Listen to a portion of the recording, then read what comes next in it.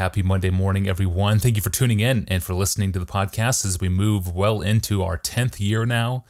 1,770 episodes in. This is episode 1771. Here we go. And it happens to be on the theme of shame, of all things. It's about healthy and needful shame, if there is such a thing in the Christian life. Here's the question. Pastor John, hello, and thank you for this wonderful podcast. My name is Philip, and I live in College Station, Texas. I've noticed that a lot of Christians today equate shame with condemnation, thereby believing it is wrong for Christians to feel shame. But Paul calls for shame in 2 Thessalonians 3:14, or so it seems to me. So what healthy role does shame play in the life of the church today? And who here is the object of the shame according to Paul in this particular text?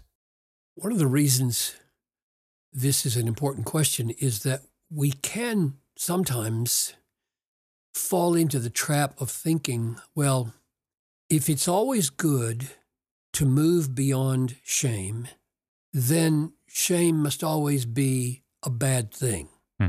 That would be a trap, I think. Yeah. That would be like saying, since we should always seek healing from having our skin cut, therefore surgery is always a bad thing.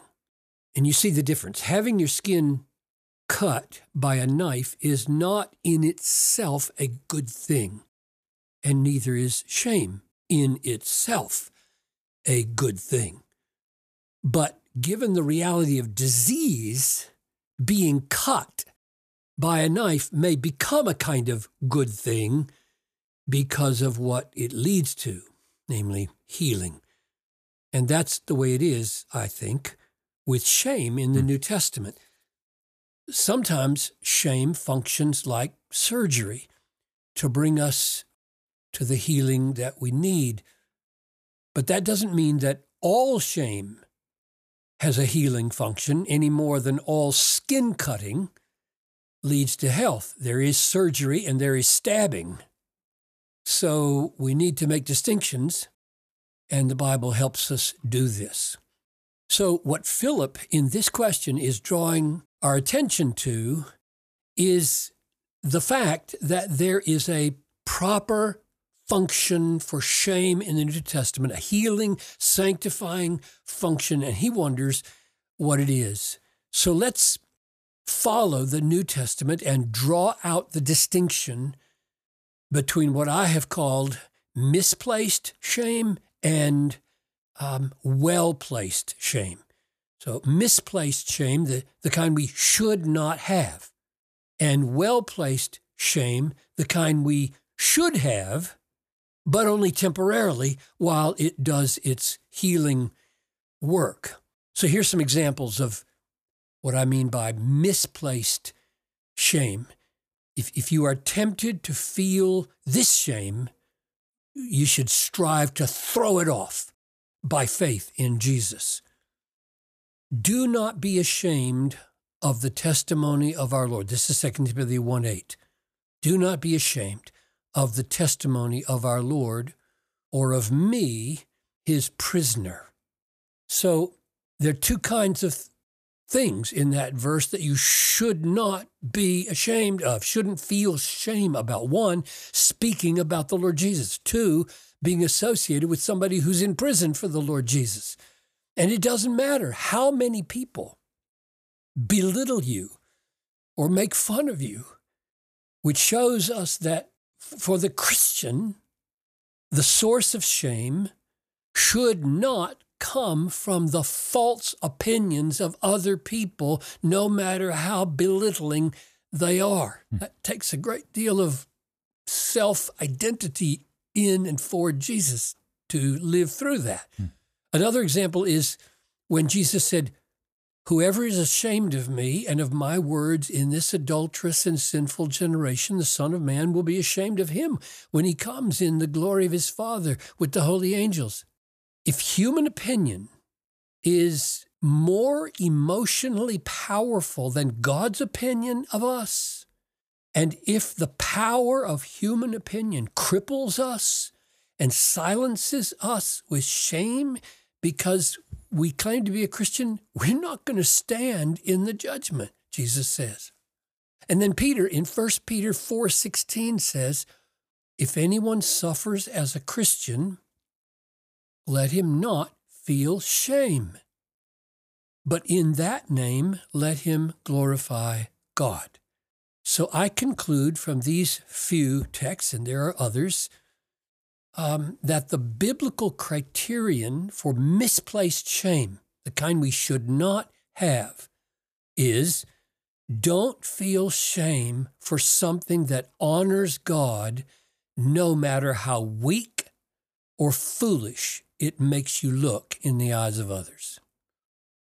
Now, what about well-placed shame, namely the kind we ought to have, at least temporarily? Paul says to the Corinthians who were doubting the resurrection, be sober-minded as you ought, stop sinning, for some have no knowledge of God. I speak this to your shame.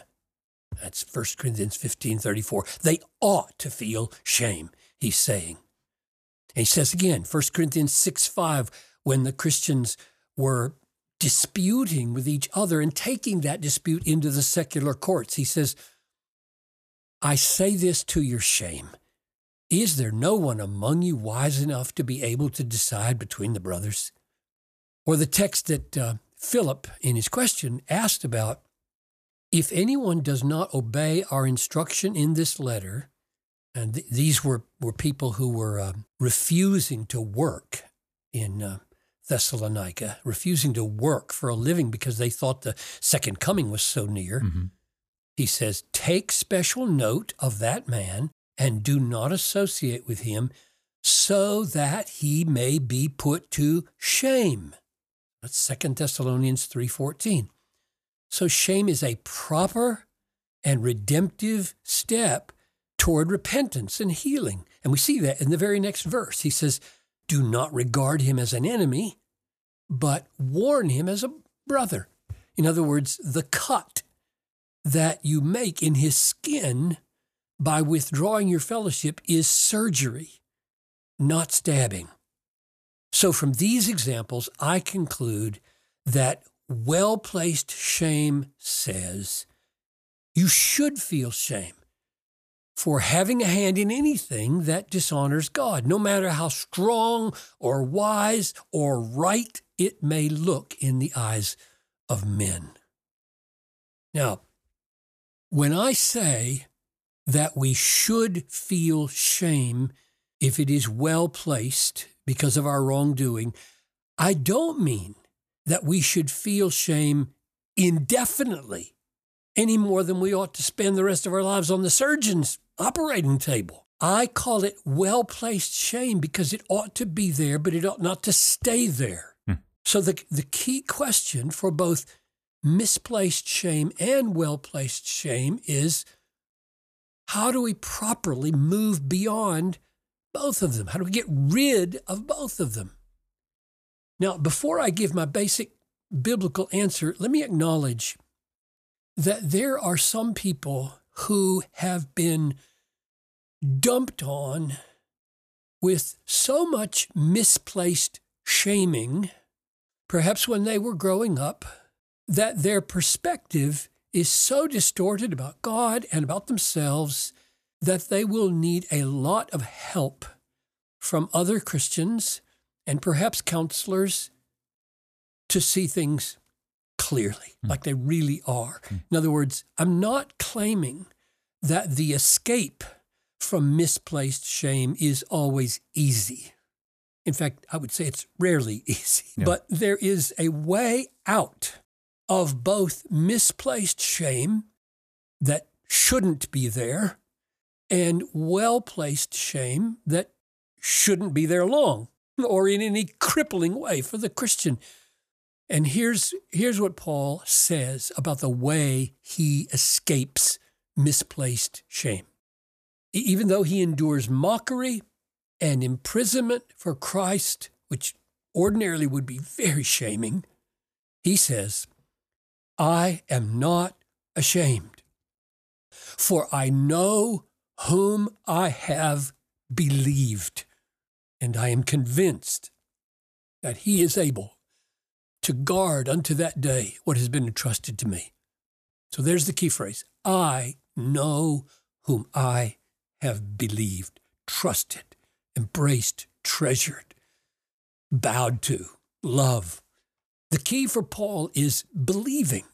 That is, he sees the glory of Christ. He embraces the glory of Christ and he treasures it more than the opinions and persecutions of people. That's the key. Seeing and savoring and treasuring, believing Christ.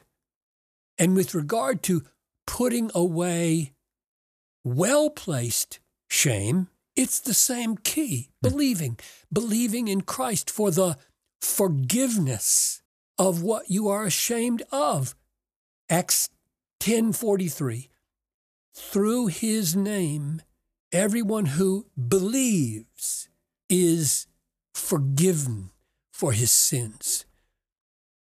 Let me give one more glorious promise from God that covers both cases of misplaced shame and well-placed shame, so that we can get rid of both of them appropriately, quickly.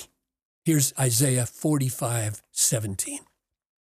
You, namely you who believe, you will not be put to shame or humiliated to all eternity. Which Paul then applies to Christians with these words. Romans 10:11. No one who believes in him will be put to shame. No one, finally, will be shamed in the kingdom of God. It will be over. Very good word, biblical, honest, and applied with pastoral care. Thank you, Pastor John. And thank you for joining us today. You can ask a question of your own, search our growing archive, or subscribe to the podcast, all at desiringgod.org/Ask Pastor John.